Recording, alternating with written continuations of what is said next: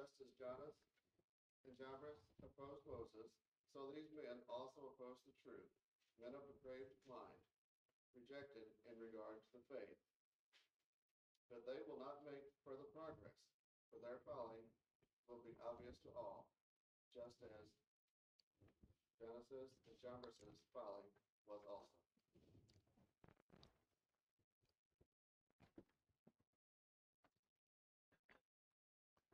Good morning. It's good to see you. Take a look around and do notice, even Dennis mentioned by way of announcement, we have several who are not doing well physically, and reach out to them, text, card, phone call, a visit, whatever, and encourage them.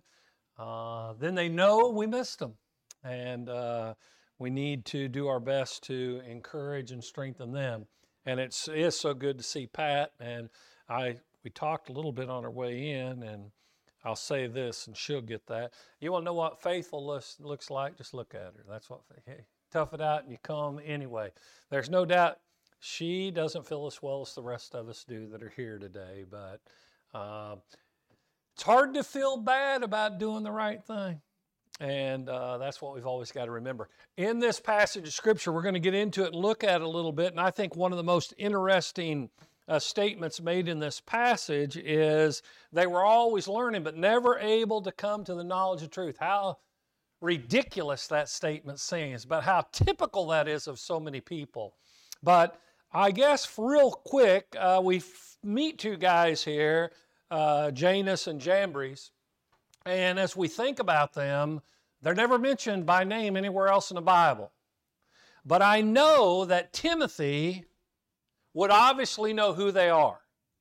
So if you do a little research on these guys, especially what was known and understood about them in the first century, without much dispute anywhere, by that time they would teach that this is the names of the two magicians when Moses and Aaron went at the beginning of the plagues. So if you take your Bible real quick with me and turn back to the book of Exodus, there's several interesting things here. Exodus chapter 7, if my memory serves me right. Exodus chapter 7. I didn't write these down, but and they go in there, and I want to show you something believed to be from every historian outside of the Bible, and we use historians outside the Bible a lot to show evidence to unbelievers that the Bible is accurate. In the New Testament, we use people like Josephus, a Jewish historian, Polycarp and Tacitus, who are Roman historians, that substantiate over and over again, historically, the historical reliability of the Bible.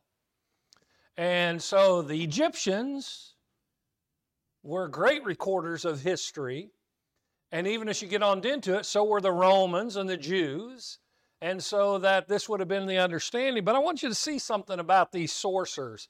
Look down at verse 11, and it says, "Then Pharaoh also called for the wise men and sorcerers, and they also and the magicians of Egypt did the same with their art, with their secret arts. And they turned, it says, and they threw down their staffs and they turned into serpents." So these guys, I already know a lot about magicians, and it's eyes get fooled and you believe things happen that didn't. I don't know what their powers were or weren't, but they were able to, obviously, throw down their staffs and they turned into serpents. If you look on down at verse 22 in chapter 7, it says, "But the magicians of Egypt did the same with their secret arts, and Pharaoh's heart was hardened, and he did not listen. They were also able to turn the water of the Nile into blood." Now it is interesting. I don't know what makes one thing different than the other, but the Bible always records everything accurately. As you go over into chapter 8, here's where they started to fail. So those they were able to handle, but by Numbers, verse 7, it says, "The magicians did the same with their arts, making frogs come out of the land of Egypt. But, verse 18, the magicians tried their secret arts to bring forth gnats. Gnats did them in. Okay? So that's kind of interesting. You might be able to fool a lot of people with a lot of things, but God can outdo anything anybody can do anytime to prove He is the Almighty God. And so I want you to think about that, especially since we see that this Jannes and Jambres opposed Moses. That would make sense that it would be those. And like I said, obviously Timothy, being the primary receiver of the letter, he knew exactly who they were. But I think about all that's here, and there's a lot, but let me remind you, even before this passage, at the end of verse 5, he says, avoid such men as these. And then he gives, after giving a description of who these people are we're to avoid, he says, well, here's what they do. I don't decide what they'll do. The Bible tells us what they did. For among them are those who enter into households. That's important to know. They don't do it out in front where everyone can see them. They enter in behind closed door, enter into households and captivate weak women weighed down with sins, led by various impulse. I don't know why it's the weak women. Don't ask me. I don't really know why that's that way. That's what he says. But I want you to know he does these things behind the scenes secretly. And I'm going to tell you that I've watched, with 40 plus years of preaching and 50 plus years of being a Christian and watching things happen in the church, very few people, if any, that I've ever met that teach error introduce it publicly. They always do it secretly and behind the scenes. They want to break off few people and find out who they can impact, and those they can't, they leave them alone pretty much, but they work behind the scenes. And that's what's happening right here. They're in the households, but they're up to no good. So I want us to look at a few passages on that point before we get to the idea, because I think this is important too. Who are always learning but never able to come to the knowledge of truth. But they enter into households and they teach these things behind, per se, closed doors. If you would turn with me, we'll just look at a few real quick. 2 Peter chapter 2, the first part of that chapter, starting at verse 1. 2 Peter chapter 2. False prophets also arose among the people. Do you see where false prophets usually start? They don't start in the denominational world. They start within our brethren. Did you hear me? They come from within. We usually don't get fooled by those that are without. Just as there will also be false teachers among you. Did he just tell us that? Brethren, wake up. There has always been and will always be false teachers among the brethren. He said so. I don't like it. I wished it wasn't true. But God's word is all. And he says, who will secretly introduce destructive heresies, even denying the man. And he goes on. They will secretly introduce heresies. I remember talking to a minister and elders at a congregation who were beyond biblical to the point of being liberal in areas the Bible does not endorse liberality. And they were talking about introducing instrumental music in their worship services. And here's what they told me. Met 2 elders and a preacher in the St. Louis area this years ago. They said, well, we will introduce it into worship when we've found out that the fallout will not be as great as it would be right now. So they're dishonest people, or they would own up to what they're trying to do, but we've got to have time to get people secretly on our side before we do that. Why don't you just lay your cards on the table and tell it like it is? Because dishonest people don't work like that. And so you look, and he says they secretly introduce these things. Look again at another one. Just so you know that this isn't just a one-time thing there in 2 Timothy chapter 3. So turn with me to Galatians chapter 2. Galatians 2. Listen to this. But it is because of false, because it was, excuse me, but it was because of false brethren secretly brought in, who had sneaked in to spy. Did you see what happened? They secretly came. You thought they were good to go. They sound really good to go, but they had ulterior motives from the beginning. They were secretly brought in to spy out. I've sat in settings sometimes and I think, man, they just seem like they're just trying to eavesdrop on what's said here. They're not really into this at all. It's just like, what is the deal? You know, now I believe I try to give people the benefit of the doubt.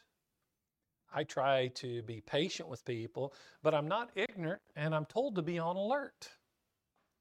And I'm be alert. You know, I always like to go back to another passage Jesus used. I'm not going to turn to it today, but he talks about wolves in sheep's clothing. Do you know why wolves wear sheep's clothing? So you won't know they're wolves. That's a no-brainer, isn't it? And you don't know they're a wolf till they bite you. So you've really got to be alert, don't you? When you see that sheepskin's got a zipper on it, they're one way one place and another, watch out. We need to be the same all the time. So they secretly introduce these things. Look, go to one more real quick. Acts chapter 6. I always think these things are interesting to me. Hopefully they're interesting to you. I know they're the Bible, so I know they're God's Word and they're inspired. In Acts chapter 6, listen to this, just to show you again. Verse 11, he says, then they secretly induced men to say, oh, now we're going to lie about people. We're going to go behind the scenes. We're going, well, you do this and I'll do this. You scratch your back. So we need you to be on our side. We need to know what you're going to say before we go in there. Verse 12 said, and they stirred up the people, the elders and the scribes, and they came up to him and dragged him away and brought him. See, they were up to no good, but they always, so it says, watch out. You know, I'm good if we invite someone to our house or someone invites us, we go out and eat and stuff. We just get together and have fun. But whenever they say something, when we get in this situation and they did this more when I was young. I guess people figured out who I was. They know I'm probably not the easy shot. But they do those things and I think, you know, that just doesn't, what they did today didn't seem very honest. And if it does, you know, have you ever heard this? If it sounds too good to be true, it probably is not true. And it's just like, well, you know, so sometimes I feel like in those situations, well, brother and sister so-and-so had us over at the house yesterday, and they introduced this thought, so I want to introduce it to all of you, and you watch them like they're wanting to crawl under a pew. And then to get people on their side, they'll use this. Well, I told them that in confidence. You told me it was in confidence? Now, I tell people, because people talk to me in confidence a lot, and I keep everything in confidence I can possibly keep in confidence. But I tell people there's some things I can't keep. If it puts other people at risk, I can't keep it in confidence. Especially if it puts young people or kids at risk. You just will know I'm not keeping anything you say in confidence in that situation, because I believe it would be wrong biblically to do so. But there's something, you know, I know a lot of things about a lot of people that people in this room have shared with, and I tell no one those things. Because they were told me, and I told God, prayed to God, and that's where that is, and that's where it is, and that's what we have to do. But that doesn't put other people at risk. But sometimes people want to secretly introduce things. My mom used to scold my little sisters a lot whenever they whispered. My mom said this, no good ever came out of whispering. If you can't say it, you know, people in the store, they talk to you. If you can't say it loud enough and you care what people say, then don't be saying it. Well, I don't want them to hear what I said. Well, then don't be saying it. My mom was hard-nosed about that. I don't know, I didn't have a little brother to whisper to, and my older brothers didn't want to hear a word I said when I was a kid. So anyway, I know, and my sisters, they weren't telling me nothing. But anyway, he would get on them about that. And, you know, I think about that. But I do have to at least mention that there in that beginning part of those. And so you even think about, when we talk about Janus and Jambres, they were not letting people know really what they were doing. They were faking them out. I've watched people, and pull a quarter out of your ear and and then they go pull a quarter. They didn't pull no quarter out of it. They're tricking you. They're tricking you. Well, some people are tricking people with God's word. They're tricking them. And they're going to answer for that. But you look, he says, they're always learning. They've taken in all this information, and Kendall's paraphrase, but they don't know a stinking thing. They're never able to come to the knowledge of truth. Now, that doesn't mean that studying truth is unimportant.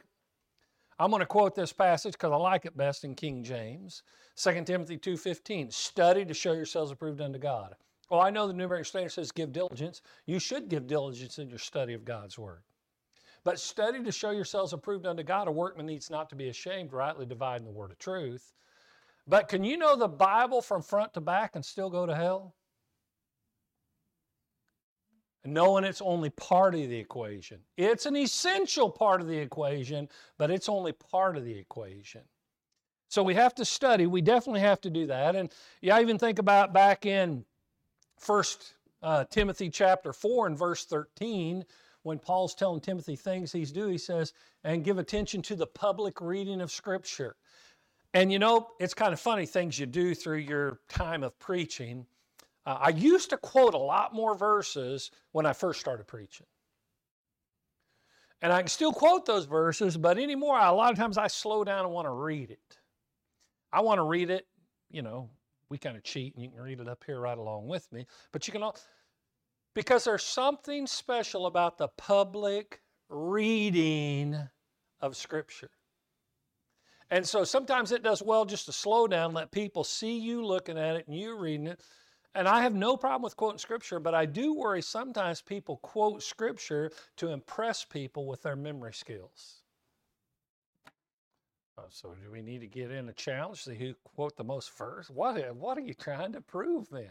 Now, you guys know I believe memorizing Scripture is important because sometimes you get in situations where you don't. And, I don't know. Maybe if all this blows up into a worldwide thing and someone decides to get smart and understand the way to defeat America is to get rid of the electric grid. That means no cell phones. We'll see how good then you're going to have to go back to the good old paper. But, you look at that, it's just, we're so used to it. And so we give attention to the public reading of Scripture. And then even in Acts 17 and verse 11, what was special about the Bereans? They were more noble, it says. I don't say it, the Bible says it. Because they searched the Scripture annually. Daily. They searched the Scripture daily. Annually wasn't enough. It wasn't enough on Christmas and Easter. Okay? It wasn't enough just on Sundays and Wednesdays. They searched the Scripture. I'm figuring it's pretty important to you if you go and look at it every day, isn't it? Search the Scriptures daily. But I want to show you something. So we've got the truth in the Bible, but that doesn't mean everyone understands it. It doesn't mean everybody comes to knowledge of truth. I've been preaching a long time, not today, but I've been preaching a long time in my life. And sometimes I've covered passages and certain subjects over and over and over through the years with the same people in a pew. And I'm wondering, obviously no one's getting this. Sometimes I think, I don't know if I can say it any plainer than I've said it. Because some people can hear it and hear it and hear it and never accept it. That's what I mean. I'm telling you what the book says. It's not up to you. You don't have to accept it, but you don't have to go to heaven either. So we've got to understand what it is. So they're always learning. I like to learn things, but I don't like to. I know a lot of trivial nonsense. Trivial things. I don't know, every once in a while I tell people one of them or something. And that's just kind of a waste of memory. But I want to learn things that are usable. I really haven't spent much time trying to hoard up, it's probably worse than money now, Confederate money. It's something as a collector's items now, but you can't just go spend that stuff at the grocery store. The grocer is smart, he'd let you spend it at his store. But no, you look at that, we got to learn usable things, don't we? Usable things. And we have to understand some things become dated as it goes on. Tammy and I was just talking, I don't remember where we were at or what we were doing. We were talking something about a telephone. And, we still, those of us who are older, we still talk about, let's dial that number. You haven't dialed a number in I don't know how long. But we still use that term. But I'm telling you, there's a whole lot of people live in this country and on this planet, never seen a dial telephone ever, and definitely never seen a phone booth, and never put in a quarter to make a phone call. All those things. That's all. So there's no reason to study and learn. That's like talking about some shows from days gone by. I can't even remember. Someone mentioned someone the other day and says, people don't even know who you're talking to. Oh, Roy Rogers. Someone brought up Roy Rogers. Well, most people don't even. Now, we've got enough people in this room. So if I ask some of these young people, do you know who Roy Rogers is? So they're not going to know this horse's name for sure. But, you look at that. Some of us, I've watched some of you word that name in your mouth. That means you're old. Okay? So, no, you look at that. We just don't. We've got to think things that need studied. But I'm telling you what, so you can't always get caught wasting your time on all junk that's of no use. So we've got to study, but just because you study it doesn't mean you grasp it. So let me show you. I got to get on with this.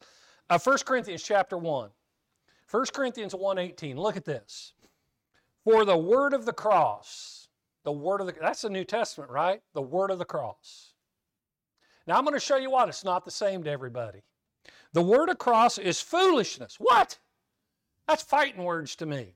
The word of the cross is the foolishness to those who are perishing, but to those who are being saved, it's the power of God. Same message. You can teach the same message, doesn't know everybody grasp it, doesn't know everyone comes to the knowledge of truth, doesn't mean everyone accepts it. They're always learning, but they never come to the knowledge of truth. That one passage alone substantiates that. But there's a whole lot more. And here's what happens. Many times people aren't really interested in the truth. Did you know that? They're interested in having things their way. They're not interested in truth. They're interested in having things. I use it this way. They're not interested in what's right. They're interested in who's right, and they want to be right. So turn with me to a passage we probably know. I don't have time to cover it all. But 2 Timothy chapter 4. In verse 2, of course, he says, preach the word, be ready in season, out of season. But look what he goes on and says, even about preaching the word. For verse 3, 2 Timothy 4:3. For the time will come when they will not endure sound doctrine. And wanting to have their ears tickled, preacher, just tell me what I want to hear. Just give me nice flowery things. Just tell me some funny stories.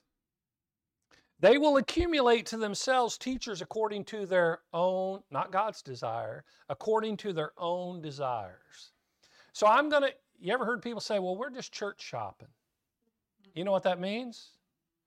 That doesn't mean you're looking for the truth. That doesn't mean you're looking for the church that Jesus paid for, that Jesus died for, and Jesus established and is head of. It means you're looking for what you want, not what he wants. And they will turn away their ears from the truth and will turn aside to myths. Yeah, it's kind of like you start telling them the truth and they just plug their ears. They don't want to hear it. I've even had people, I don't want to hear it. Well, then you better walk away because I'm going to say it. You look at that. So here it is. They're always learning, but they know it. They know better, but they never come to the knowledge of truth. I'm not going to turn back to this one. You guys are going to know it. Isaiah 5 and verse 20, they call evil good and good evil. Do we live in a world like that?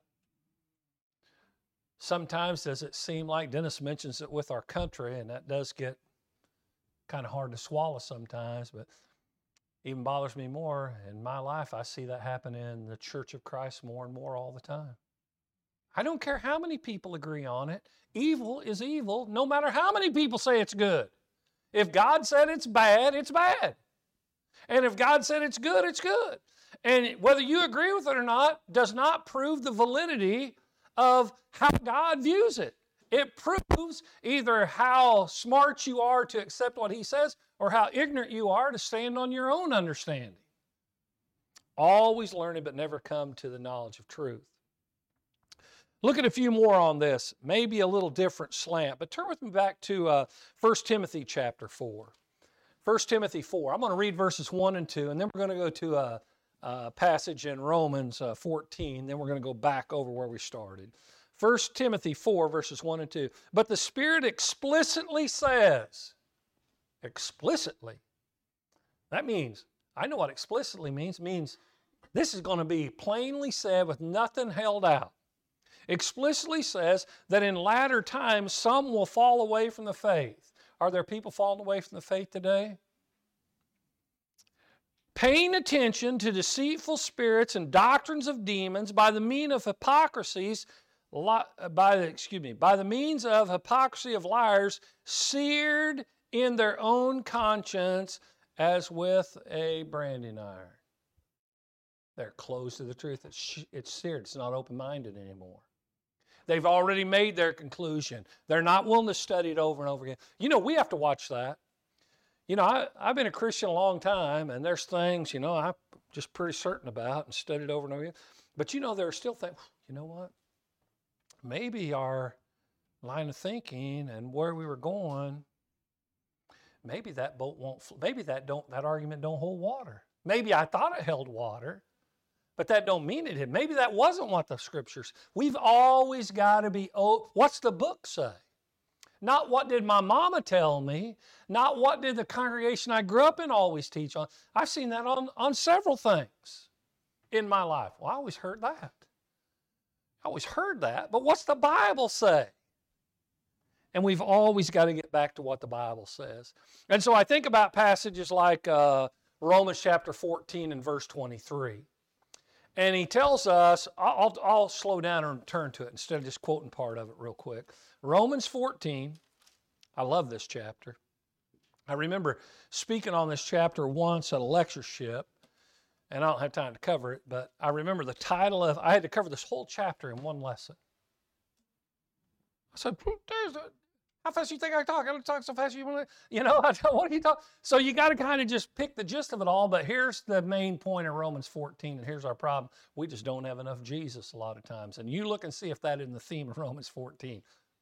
But jump down to verse 22 and 23. The faith which you have as your own conviction before God. You need to be convicted on your own faith. Happy is he who does not condemn himself in what he approves. You better make sure what you approve is in. And then he goes on and says, but he who doubts is condemned if he eats. We're talking about what we're eating, and if you're not convicted. Here's what I tell people. If you're not certain the Bible...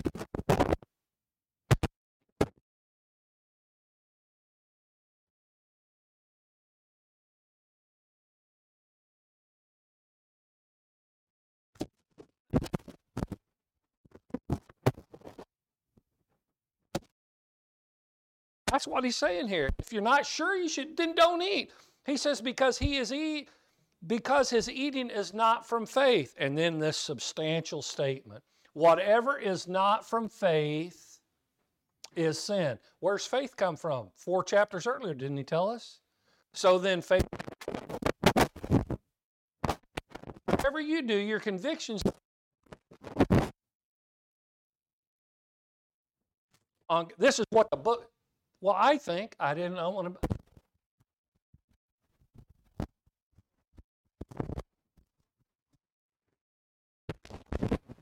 Needs to be what he says. Go back to this, learning, but they never getting a hold of it. There's some people they don't want to get a hold. You can this way, not to be judgmental, but.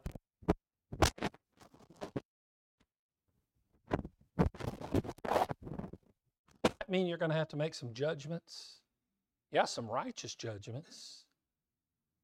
But I think about passages like when you look back to this one in 2 Timothy chapter 3, and he says in this passage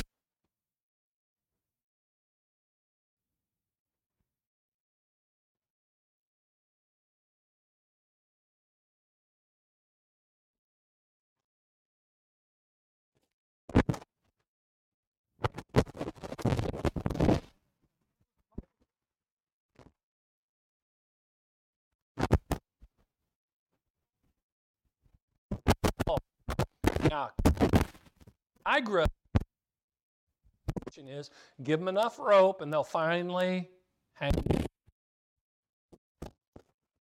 them. They'll hang. We think we got to take it. I like the guy who said, the Bible is like a lion. It doesn't need defending. You turn it loose and it'll defend itself. Tell me if that isn't true. Just give them the book. It's sharper than any two-edged sword. It can separate between bone and marrow, between soul and the spirit. Just give them the book. The book is so good, it defends, just that's what it says. And so, you think about that, he says their teaching will finally become obvious to most everybody. And I think about that like in 1 John chapter 3, verse 10. Does he tell us the children of God and the children of the devil are obvious? Now, sometimes you don't see that right. You give it a little time, you'll figure it out. You give them time and people finally show who they are. They don't show it right off the start. First, impressions are not always.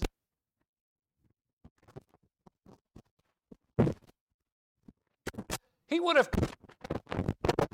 and would she have, sucking you in first. He's a deceiver, and those who follow him are deceivers. And Jesus did say in Matthew, I like this passage real well, so turn over the Sermon on the Mount, Matthew 7. Matthew 7. Then I got to hit two other quick. Matthew 7. Look down at verse 15. Listen to this.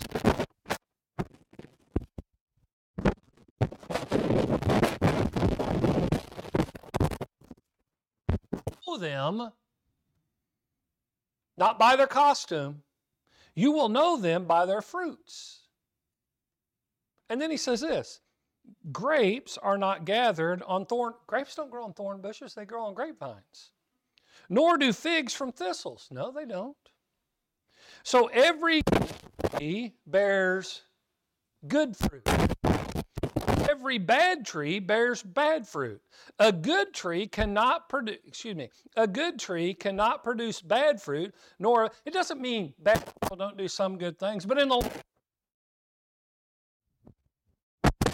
people don't do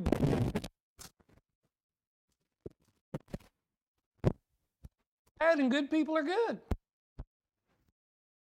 That's who they are. It doesn't, I've used this.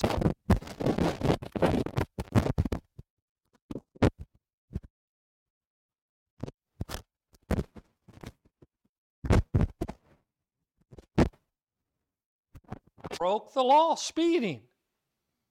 I sped. I didn't say that, but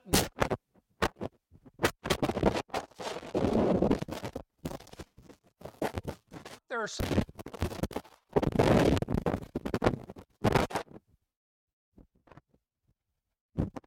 understand. He's saying, give them time; they'll show who they are. And he says,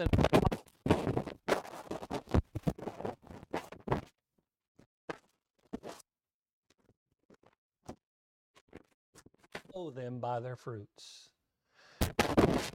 There's fruit inspectors, right? Do you know that I've never seen an oak tree grow apples? If there's apples growing on the tree, I know what kind of tree it is.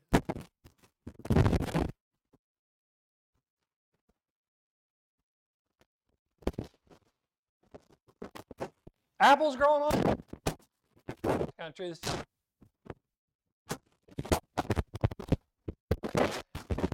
So by our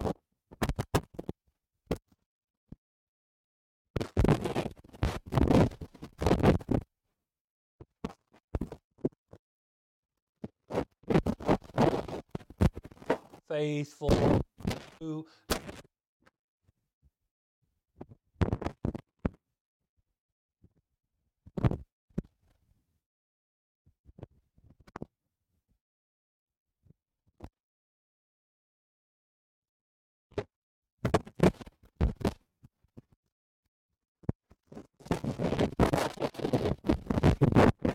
People.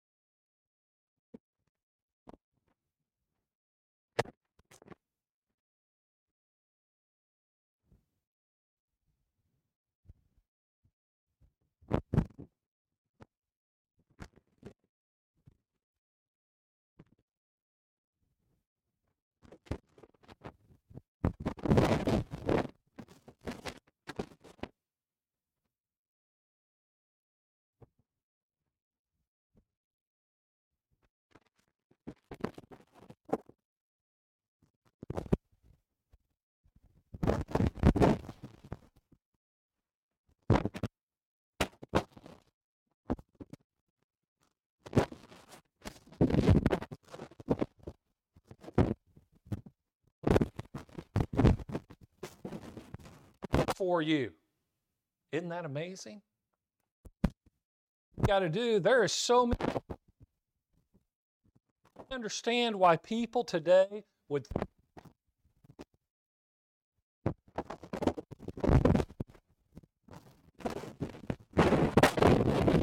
another church teacher.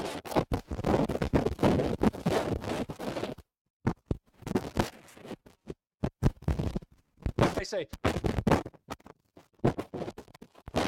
this is a standard, so you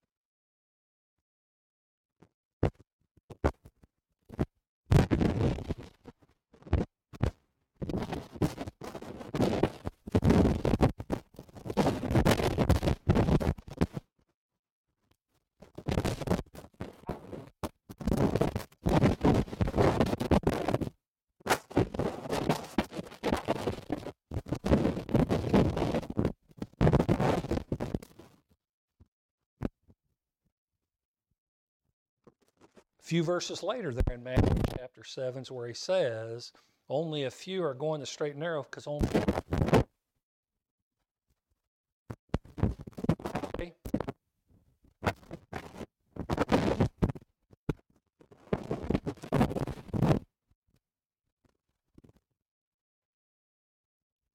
standard.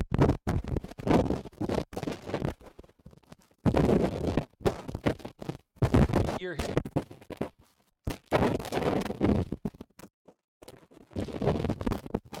Not somebody.